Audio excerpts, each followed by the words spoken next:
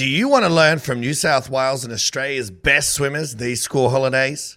Well, listen up carefully because there is a great opportunity coming your way as the New South Wales Performance Clinic is happening this Wednesday, the 27th of September at Cranbrook School. Learn from Australia and New South Wales best athletes, including Matt Wilson, Brad Woodward, Seabom Lee, and Will Yang, and many, many more as they run you through each stroke, skills, technique, and a full day of fun, learning, and interaction with the very best in the business. This is an amazing opportunity for the juniors of Sydney and New South Wales to come along, ask questions, get photos and autographs, as well as being coached by our country's and state's top athletes and coaches. Head over to the Off the Blocks Instagram page right now and follow the link tree where you'll find the link to purchase tickets to get this amazing opportunity and secure your spot ASAP. The money goes to a great cause as well, directly back to the athletes to help fundraise for future trips and support these athletes as they are on the road to the Paris 2024 trials next year in June. Let's get behind the New South Wales Blues team. An amazing opportunity, one not to be missed. Again, jump on our page right now, follow the link tree, secure your spot to the New South Wales Performance Clinic. You won't be disappointed. It is on Wednesday, the 27th of September at the Cranbrook School. Make sure you secure your tickets right now and up the Mighty Blues. Australia in 4, the United States in 5. Up, Mackenzie at the bottom, Stubbins above her, Schlanger in 6th, then to the yellow lane, Henry. Clean start, Mules got into the water quickly, but so did Joyce. Was short of Germany, was away well. They'll go to the wall all together. Pick that one. Bloomer in back ahead of Manuel and Hirishamenya. What a shot. Peterson stumps her authority on another 200 breaststroke. Now Henry is starting to come at her. Henry's mowing Linton down. Linton and Henry. Henry and Linton. They hit it. Jodie Henry of Australia shading. Jenny Thompson has taken the lead here. The Australians have only won this race once. It was with Dawn Fraser in 1956. Henry's moving away. She's going to win it for Australia. This has been a remarkable last leg. Jodie Henry is going to bring Australia home for what will be yes victory. Hello, everyone, and welcome once again to the Shannon Rollason Podcast for another week. I'm your host, Robbie Cox, joined by the man himself, Mr. Shannon Rollason. Shannon, how are you, mate? Yeah, good, Robbie. How are you? Yeah, we're busy. We're busy. We're busy when our schedules are just mismatching, and we're chatting at like 1:30 on a Thursday afternoon, which never happens, but we're just trying to make it happen because we've both got 1,000 things going on. But it's all good. We always make time to sit down and have a chat because we know the listeners love it, so we want to make sure we keep that content coming out. But no, busy, mate. What about yourself? Busy week for you as well? Yeah, I just caught up with Bronte, which went over the sort of schedule and the travel itinerary and all that for the upcoming World Cups in Europe. So she's going to all three, so that'll be interesting. So a fair bit of detail and planning goes into that sort of stuff, I'm sure. I mean, I sort of asked this question from an outsider, I guess, just coaching age group athletes. No doubt we've got things that we've got to look into as well. But at that level, at that sort of elite level, I guess there'd be a little bit more detailed planning going into that. Yeah, not so much. I mean, you get the itinerary. This is what it is, so you deal with it. Back when I was AIS, you were actually making the decisions of when the travel was and all that sort of stuff. So, but we'll try and keep it pretty simple and flexible, because obviously I'm not going to be there. So,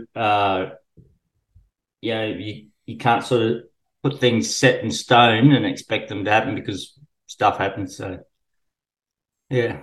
Yeah, well, be interesting too, I guess, with Bronte, I guess it's not that she's got injuries as such, but she's managing her body as she comes through too. So just managing that while she's over there as well. Does that become a part of her planning, managing her body outside of it? Because this is the first time where she's now sort of since, what's she been, 18 months, where she's dabbling back in racing again, but this is sort of back right into it, right? Yeah, so this will be our first long course race in 2 years.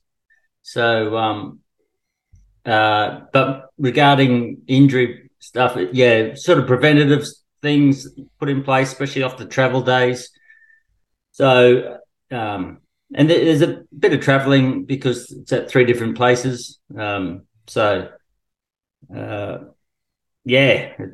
Hopefully it all goes well. Yeah, well, looking forward to hearing about it, mate. Now, something just caught my eye, a bit of news that I wanted to bring up, and there is a question that's related to this bit of news. But James Guy leaving the Bath National Centre, and he's going to move to Millfield. Now, he's going to be working with Ryan Livingston and training with world champion Matt Richards, which is a big move. I think he's been there for a while, James Guy. So it's definitely a big move. And I guess my question, Shannon, was more around a year out from an Olympic Games. Big moves like this, we've seen it before. We've seen people move a little bit up. Some move up to Michael Bowl, a year out from Olympics or things like that, with training changing and things like that. Sometimes it works, sometimes it doesn't. What are some of the keys to making it work? Obviously, because you're learning a new athlete. You're sort of learning how they tick, all that sort of stuff. So you don't have an awful lot of time to get there. In saying that too, someone like James Guy or a Bronte Campbell are fairly experienced at this stage, so they have a fair idea of, how they work as well. So they're bringing that experience to the table as well. So, yeah, I just thought it was an interesting question in terms of, how do you make it work? And then when it goes wrong, what sort of things help it go wrong? Yeah, well, I think it's not easy because, you don't know the athlete as well as what you would know the athletes that are in your squad. I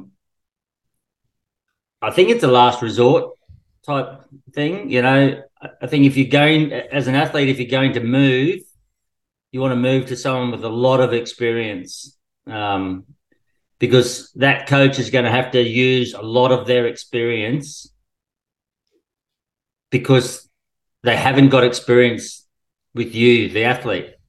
So you're relying on their experience in coaching over many years to make the right calls when you come to those sort of key intersections that I talk about. Do I go left or do I go right? So I think, it definitely shouldn't be off-the-cuff type decision. Having said that, taking on an athlete late in a prep or a Olympic cycle, you want to give that some thought too. How does that impact on your current athletes? Yeah, Matthew Richards, wow. I mean, he had a great World Championships.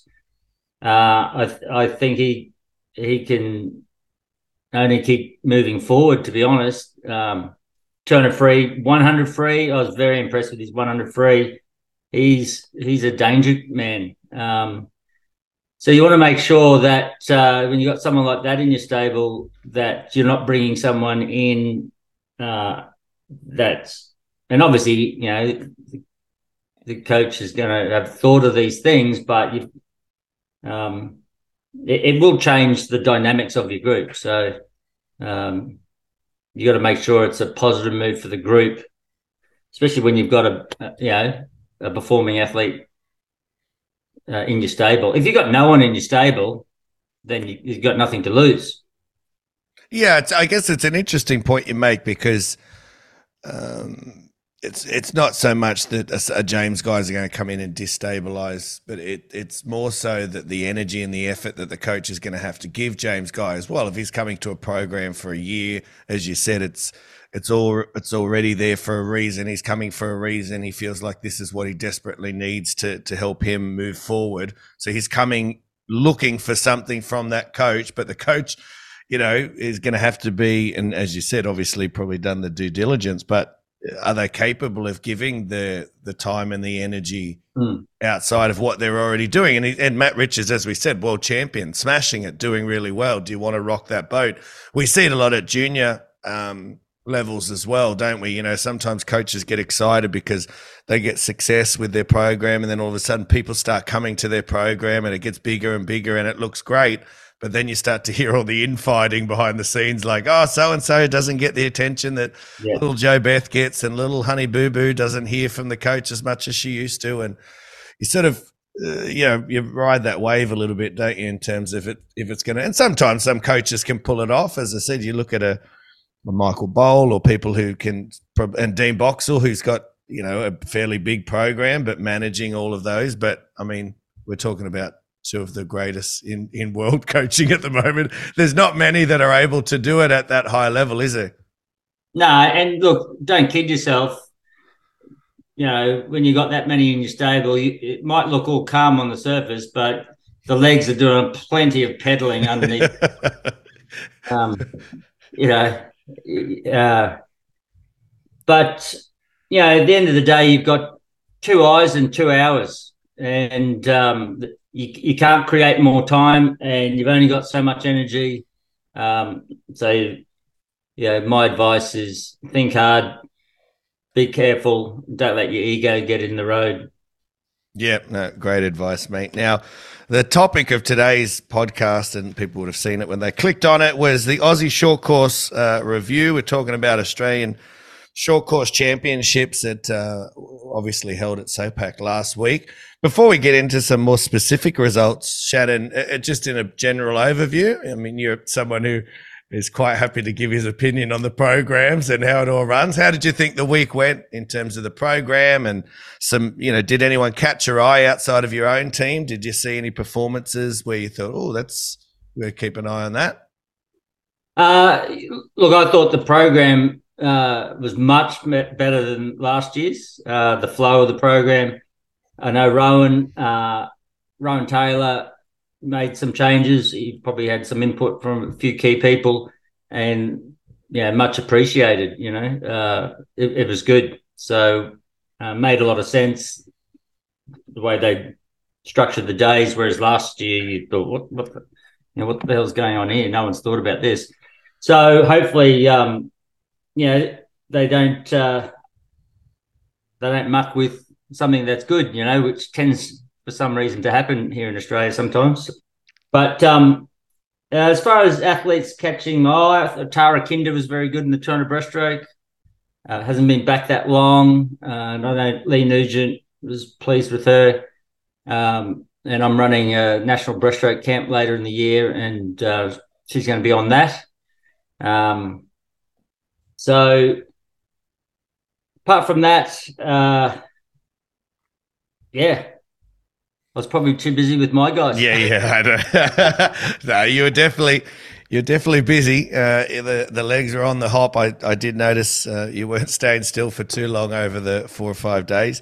I had like 16,000 average for the week. Never really seen Shannon sweat too much, but there was a period I looked over and he was getting rates for Bronte in a bit of a pace work, and someone else was doing something, and then Bronte's pointing down the blocks because you had someone on the blocks as well that you had to say go for it. I thought, oh, Shannon, he's under the pump, but mate handled it brilliantly. I thought it didn't even look like you're under the pump. No, it was a great week.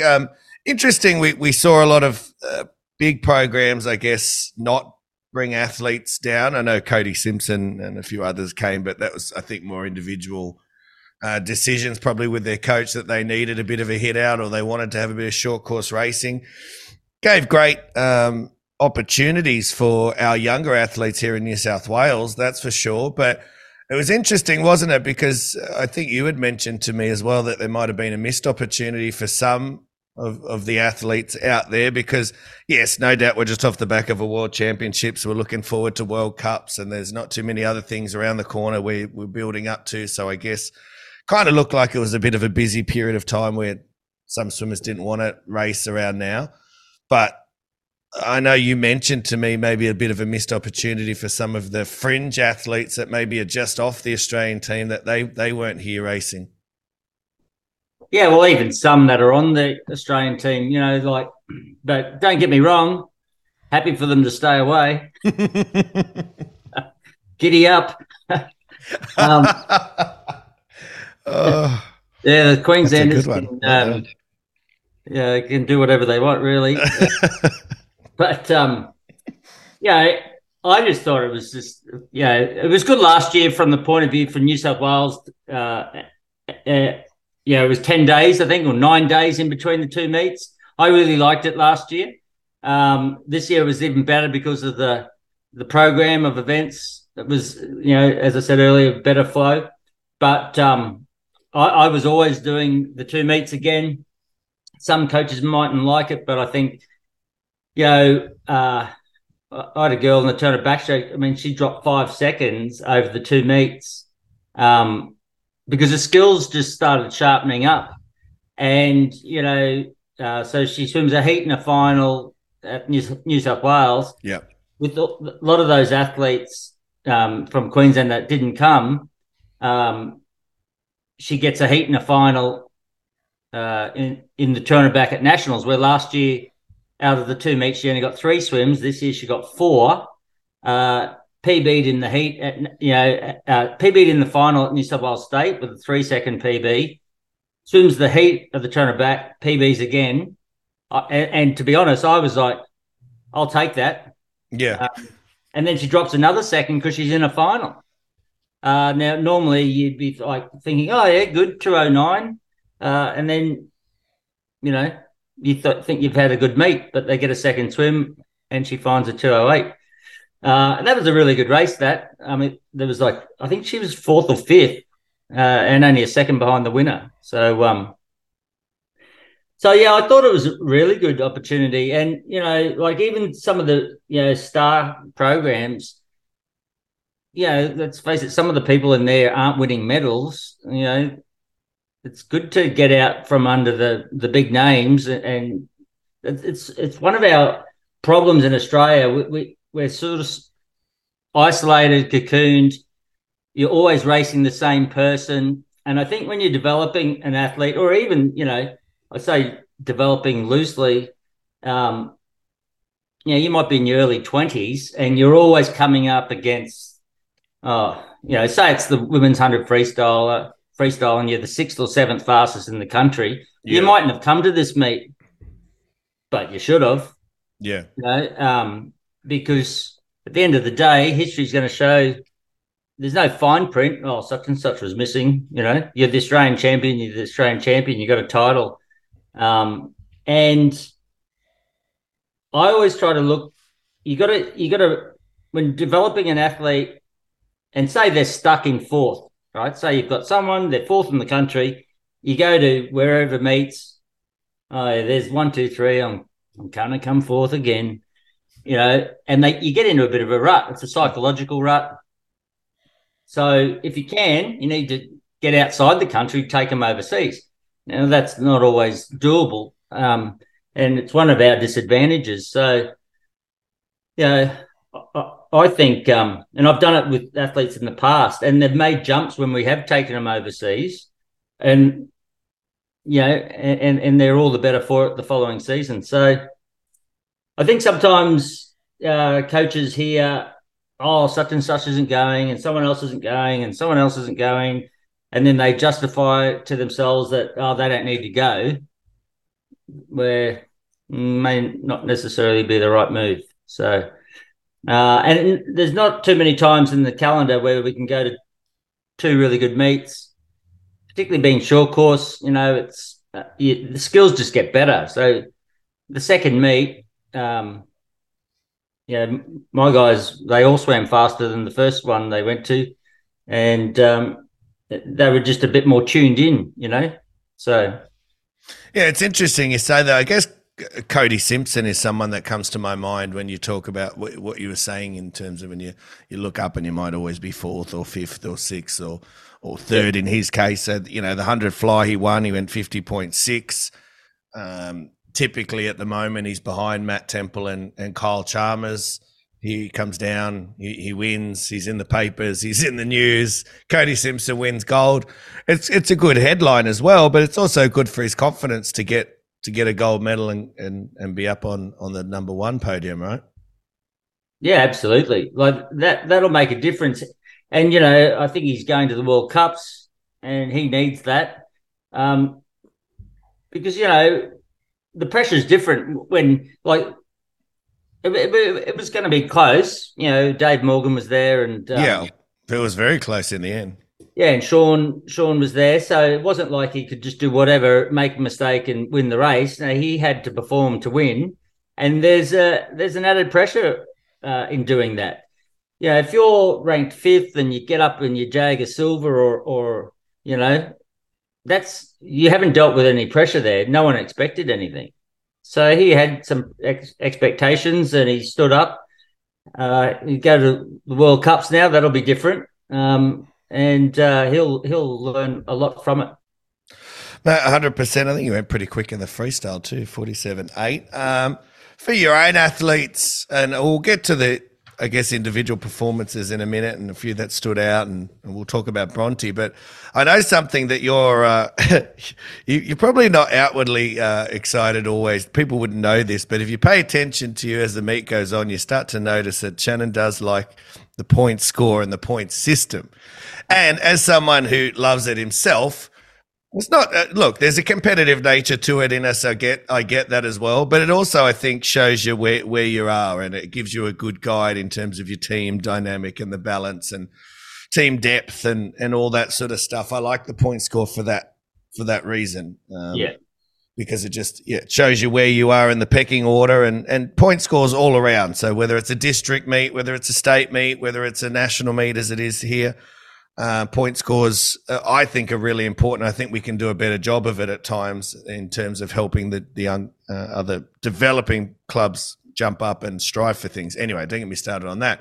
What I was going to ask is, have you got any keys to a good point score system, Shannon? I mean, is it just a matter of do your best as a coach, do a good job, and make sure they're racing plenty through the week? Do you ever I don't think at this stage you set out to do it, but certainly back in the Chandler days, I know that would have been a big program, and it would have been high on your agenda to make sure you finished at top. Do you ever think about, okay, if we got kids in this event, those events, have we got it across the board? Or, as I said, is it a matter of if you coach really well, it'll sort of naturally come about anyway? Yeah, well, firstly, and I've talked about this plenty of times in the past about how I use point system, whether it be Brisbane, Queensland, or Australia, in developing the athletes as a team, for the club and stuff. I didn't give it too much thought for this one, and I was starting to regret it as the meet went on, because we were second after halfway through, and we finished up third.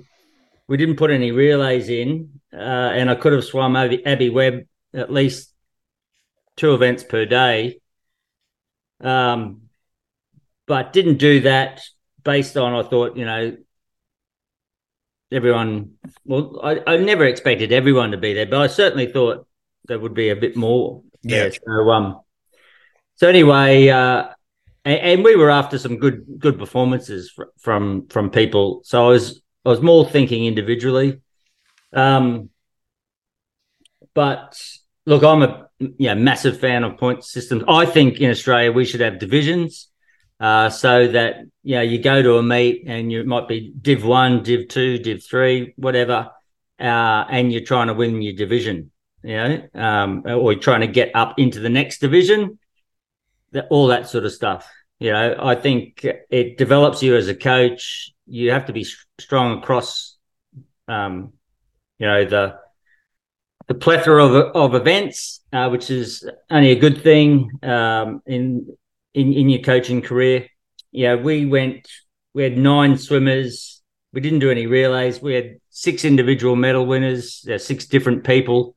Off the top of my head, I thought about this the other day. Oh, now I forgot. We're in 5 or 7 gold medals. But our gold medal winners, Kayla Hardy, she won 2, Bronte won 2, Abbey Webb won 3, 7. There you go. Yep. But Tom Robinson was a bronze in the 50 free. Meg Senior won bronze in the 100 back. Bianca Fuller won bronze in the 200 breast. That was a massive swim, actually. I was really happy with my breaststrokers. We had 3 in the final of the 200 breast. we had 3 in the 100 breaststroke, with 2 breaststrokers missing. Isabella Johnson, who had just come back from Worlds, but Bianca Fuller wasn't in. The only event she did was the 200 breaststroke at the end of the meet. She was 10 days out of the water totally, missed New South Wales Championships, might have been 14 days. Got back in the water and was just dreadful the week before. And I thought, this kid's not going to be able to swim. On the Friday, the doctor had said, I don't think she'll be ready by next Wednesday. And I agreed.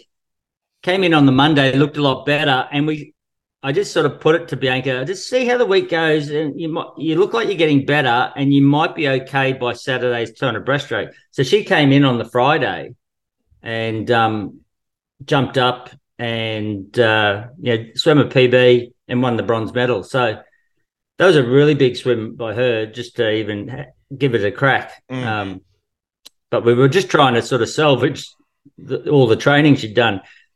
She'd had a really good winter and I thought she was on track to go pretty good. So, but yeah, I think, as a club, they finished 3rd, but it wasn't a Bronte-a-thon, there was some, good performances across the board.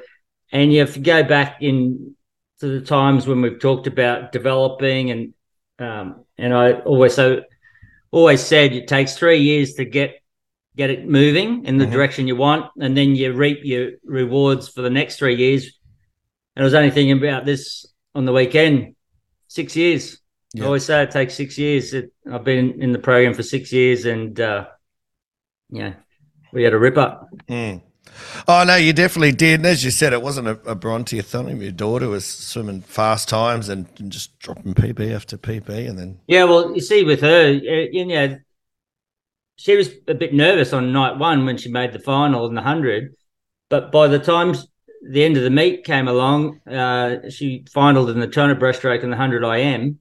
I think she went in ranked 30th in the 100 IM and finished 8th. Yeah. And you just see how much cooler and calmer she was. So, I mean, if everyone had been there, she wouldn't have had that experience. Like, you can't buy that. That's a huge win for her.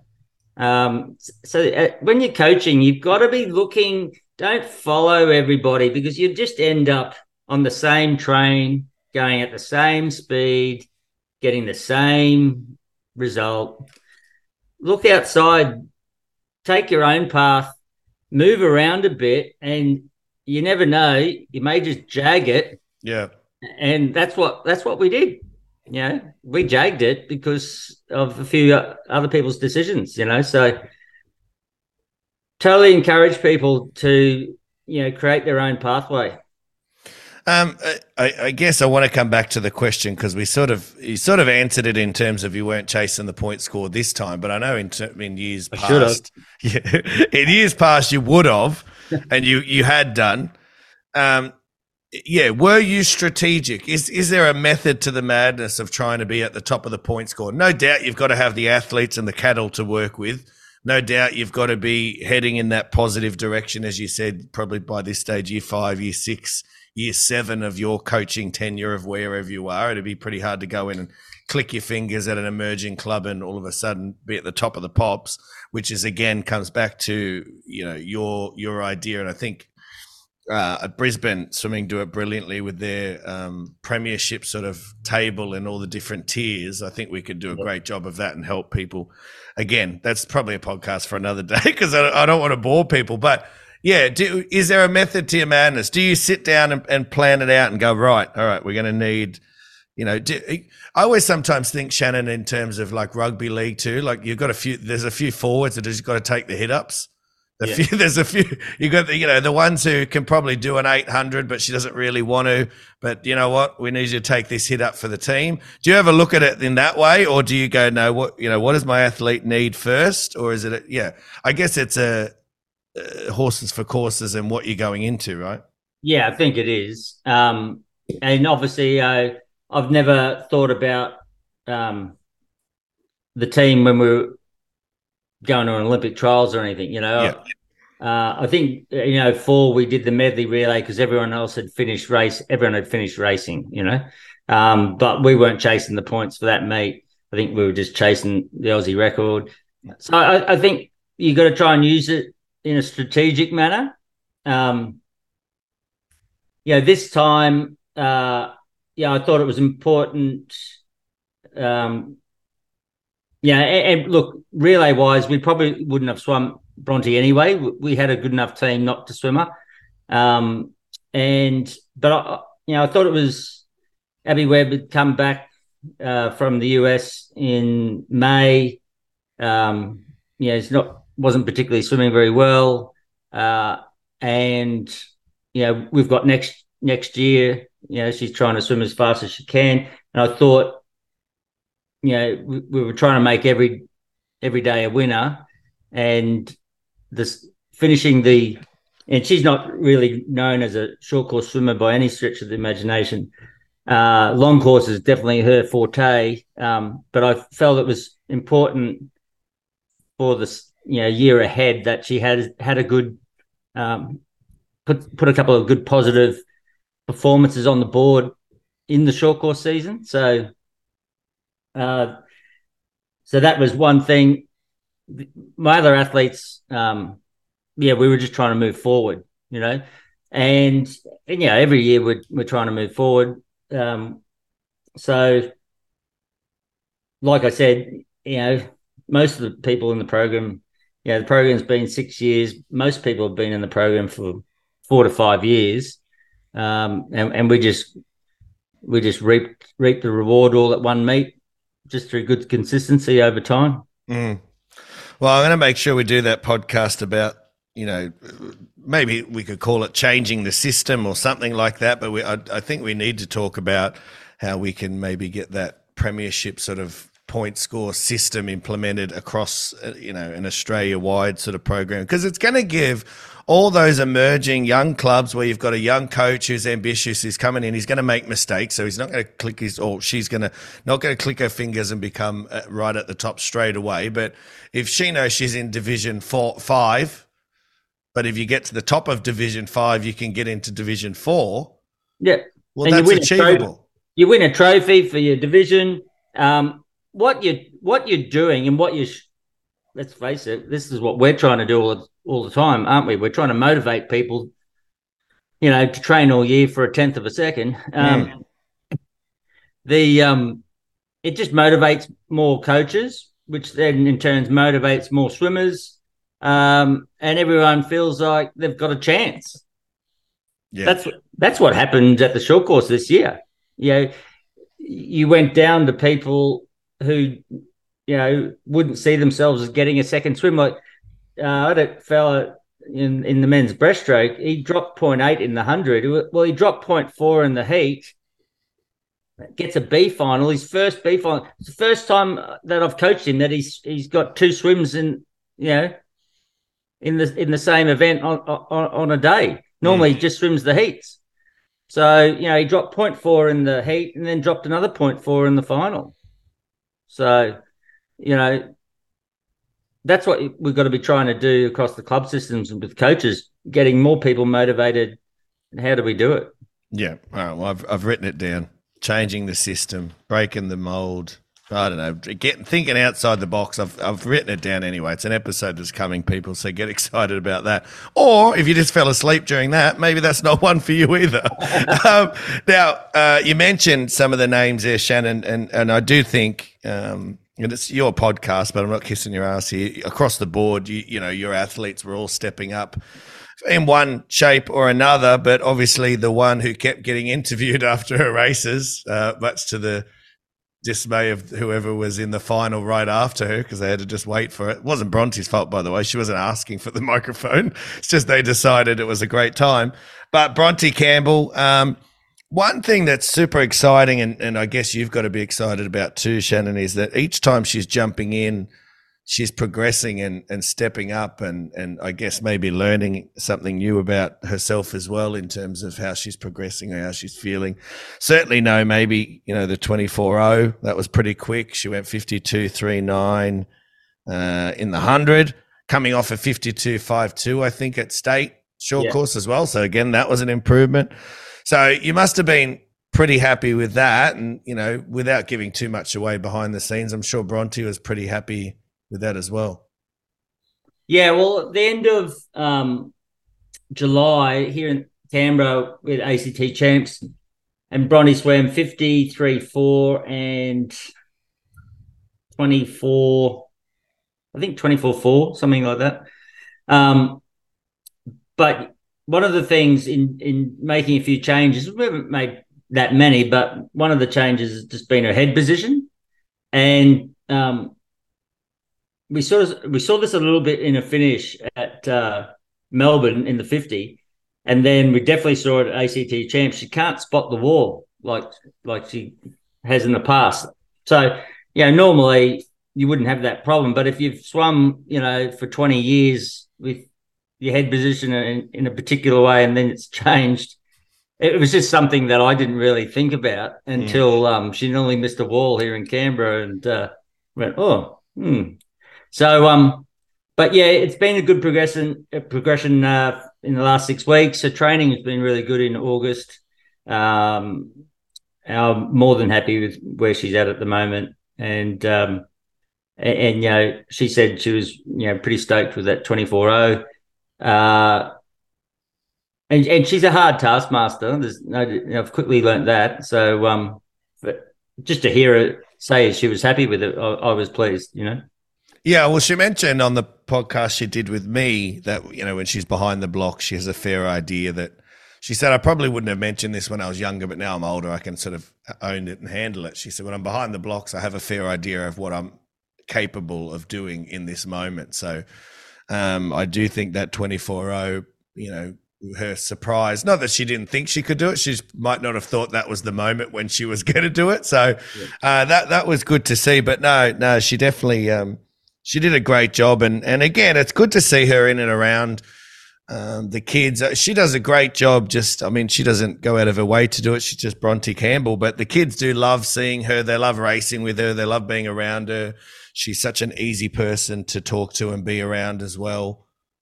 So she does a phenomenal job. I don't necessarily know if she probably knows that she does that, if that makes sense, but she has a pretty big impact on I think a lot of the kids and swimmers around her without her even knowing it. So congratulations to Bronte. Congratulations to you too, mate, with the work down there. And I was going to ask you, when you're looking at Bronte and her progression, are you looking at, if times the thing you're looking at, are you looking at that head position when you obviously there's more than just one, but are you going into going, Joe, if we can get better head position and the time's roughly around the same, if not better, I'll be happy. What do you sort of go into it looking for with Bronte? Earlier on, I was more like that, just seeing if the changes that I had made were sticking under race conditions. That definitely does seem to have happened. We've made some changes with the start. Pretty happy with that. And now it's sort of like that box has been ticked and we're moving on. And, so we've got about 9 months, I think, to Olympic trials. And it's more so in the, how do we get faster, fitter, stronger, and not injured? So it's that balance. Well, you guys are on the right track, doing a great job, and it was great to see, as I said. And congratulations to all the teams and coaches that had a great week there at SOPAC. I thought there were some great performances from a lot of different New South Wales teams especially. So congratulations to all. Now, as is the nature sometimes, Shannon, when you're put on the spot, you don't always remember certain things. And we did an episode. Well, first of all, you didn't remember someone's name properly as well, which you've been Jim. You've been stitched up about. But we did an episode about your time in Edinburgh and coming off the back of that, there's been a few things that I guess have rejogged your memory, or someone's nudged you and rejogged your memory. And you mentioned that there was probably a pretty funny story that you wanted to tell. You've got the floor now. Would you like to tell the story? I hope I do it justice. And it's quite a long story, so I'll try to summarize it as best I can. But yeah, last episode we were chatting about different people, and I said John Aitken, not Jim Aitken, Anyway, so I get this, voice message from Matt Trodden. He goes, "You pleb?" He gives it to me.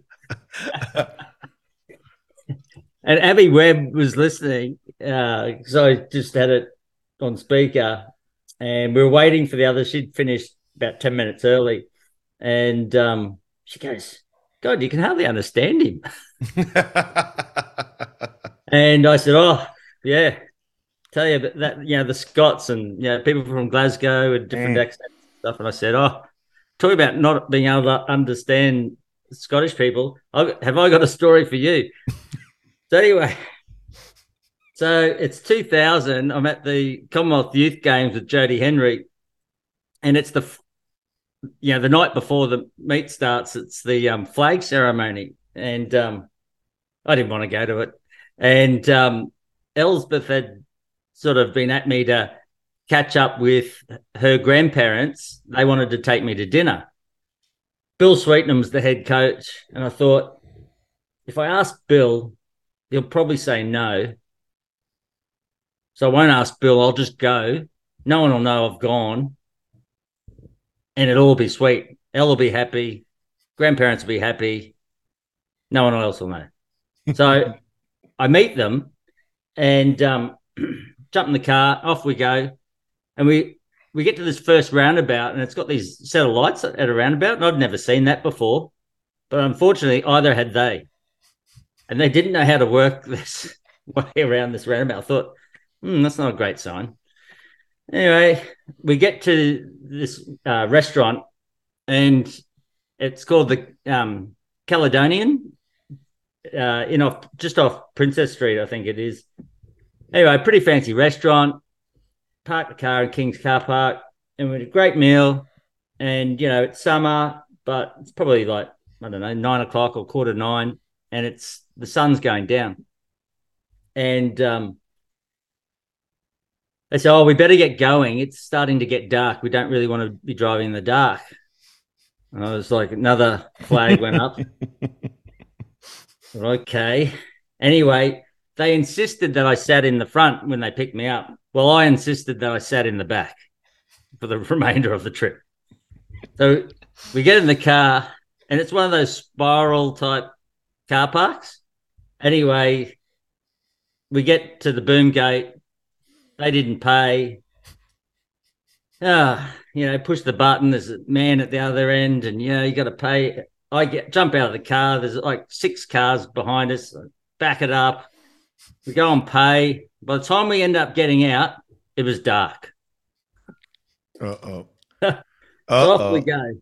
And every time we got to a sign, they'd stop to read the sign. And, it's not like Australia and big freeways and, there might be one freeway or something, but, these are narrow type streets. So when you stop, everyone else stops. Yep. And we were doing this on every sign. And I'm thinking, we're going to get in a fight here. Getting pretty late, about 45 minutes. I'm sure it didn't take 45 minutes to get to this restaurant. Anyway, as time's going by, and each time they're stopping, they're getting more heated, and they're arguing now.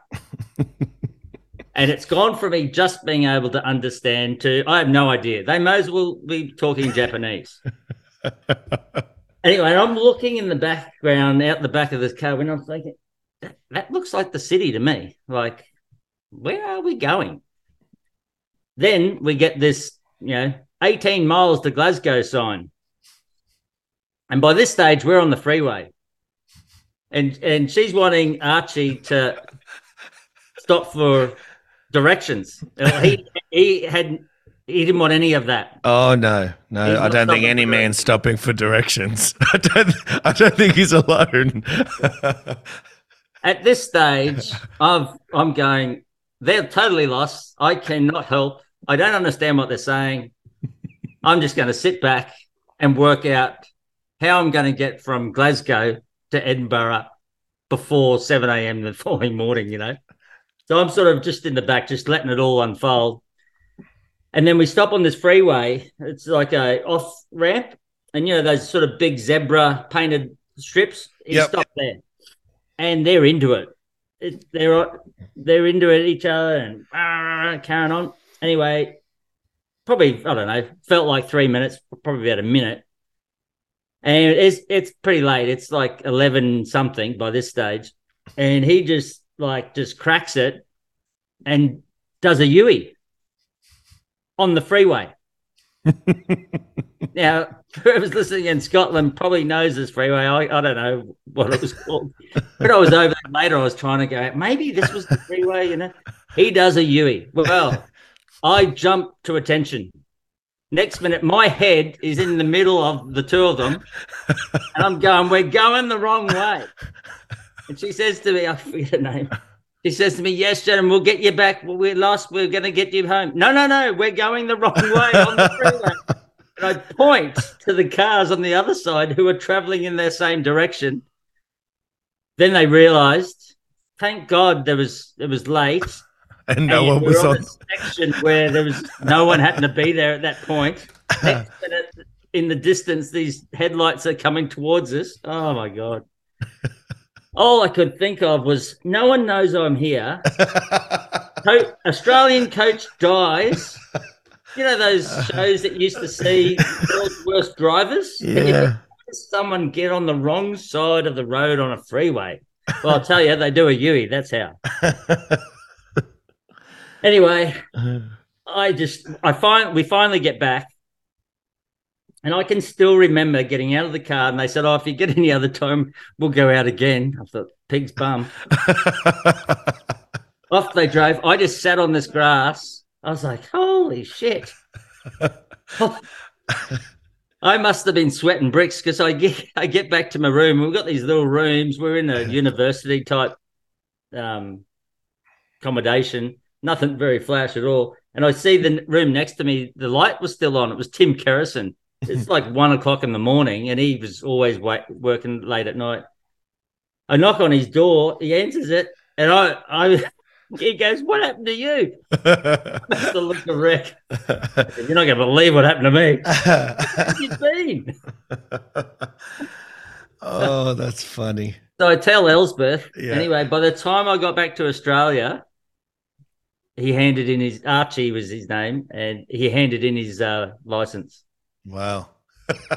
So at least he scared himself. Sounds like it was a bit. He was about 87. Oh, that's funny. That's funny. And for the listeners, I guess the other thing too that made it more funny, Shannon, is just having known you over the last, year or so now, 2 years more. Like I'm just picturing your face too in the back seat.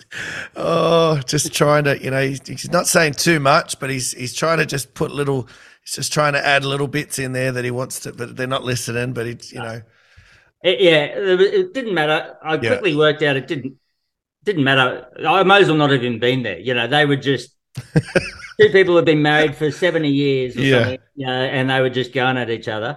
Until he did the Yui, and then I got involved pretty quickly. Yeah. Oh, that's funny. I'm not dying tonight. That is gold. Well, no, you definitely did it justice, mate. That's very funny. And as I said, the more, if you know Shannon very well, that's even probably more funnier. People are probably listening and laughing. Even harder because I'm just picturing you in the back, just thinking. Oh, well, you can imagine, what Bill Sweetenham. There was no way he was ever going to let me. And well,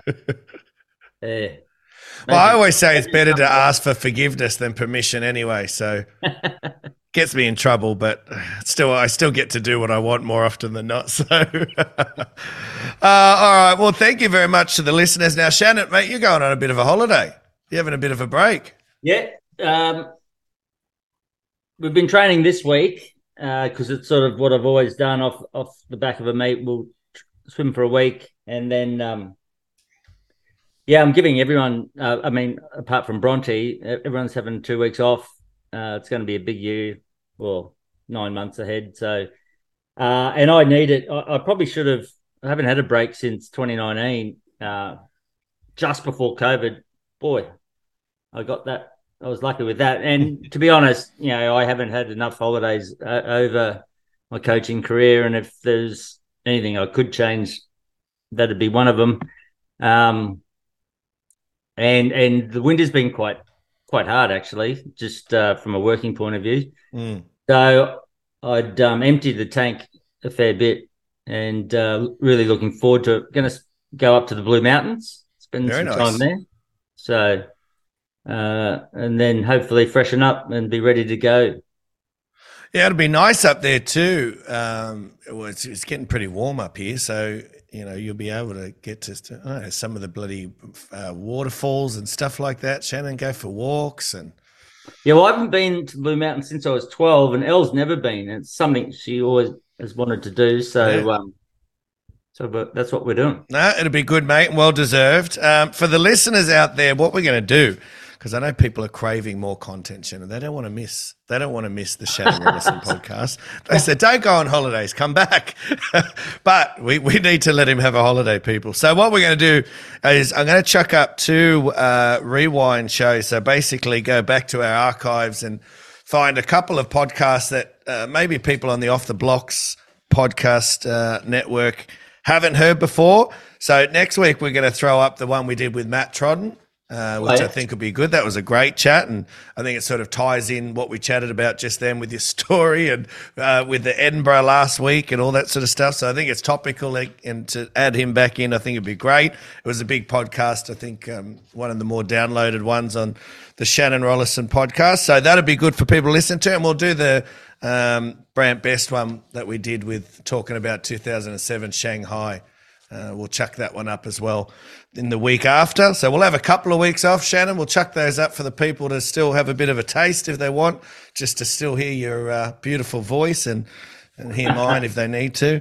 But then we'll be back rocking and rolling. We've got a few good ones coming up too with different world championships and Olympic games and all that sort of stuff. So more things to cover. I'm sure there'll be more news as well coming out that we can cover. But, mate, enjoy your break.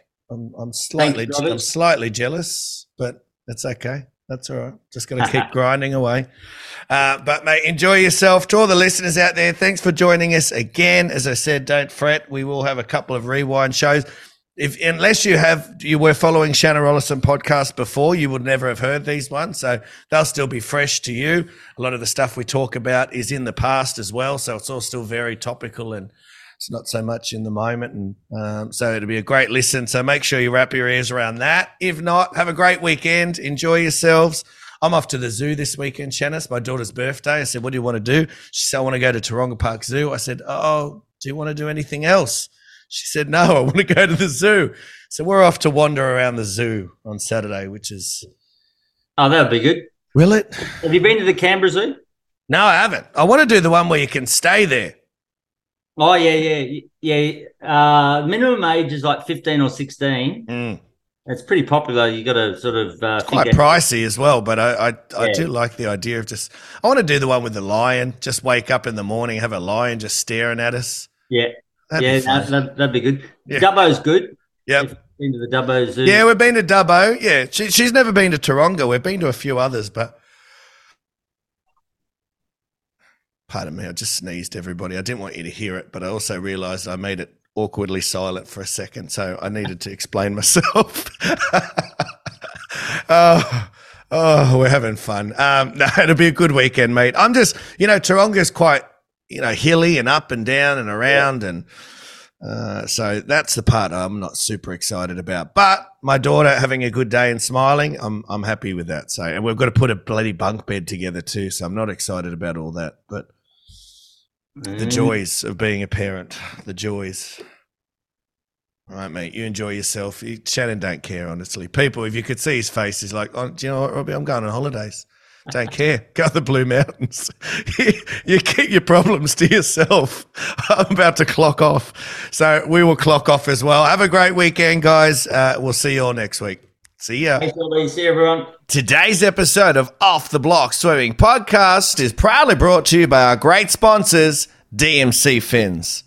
DMC Fins are the best training fins in the business. Just have a look around in everybody's kit bag on pool deck, and there's a pair of DMC fins in there.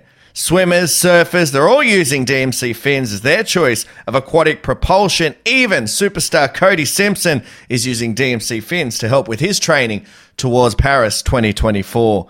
Head over to dmcfins.com.au right now for all the latest deals and discounts on fins as well as hand paddles and other training aids, and use the promotion code OFFTHEBLOCKS for a 10% discount at checkout.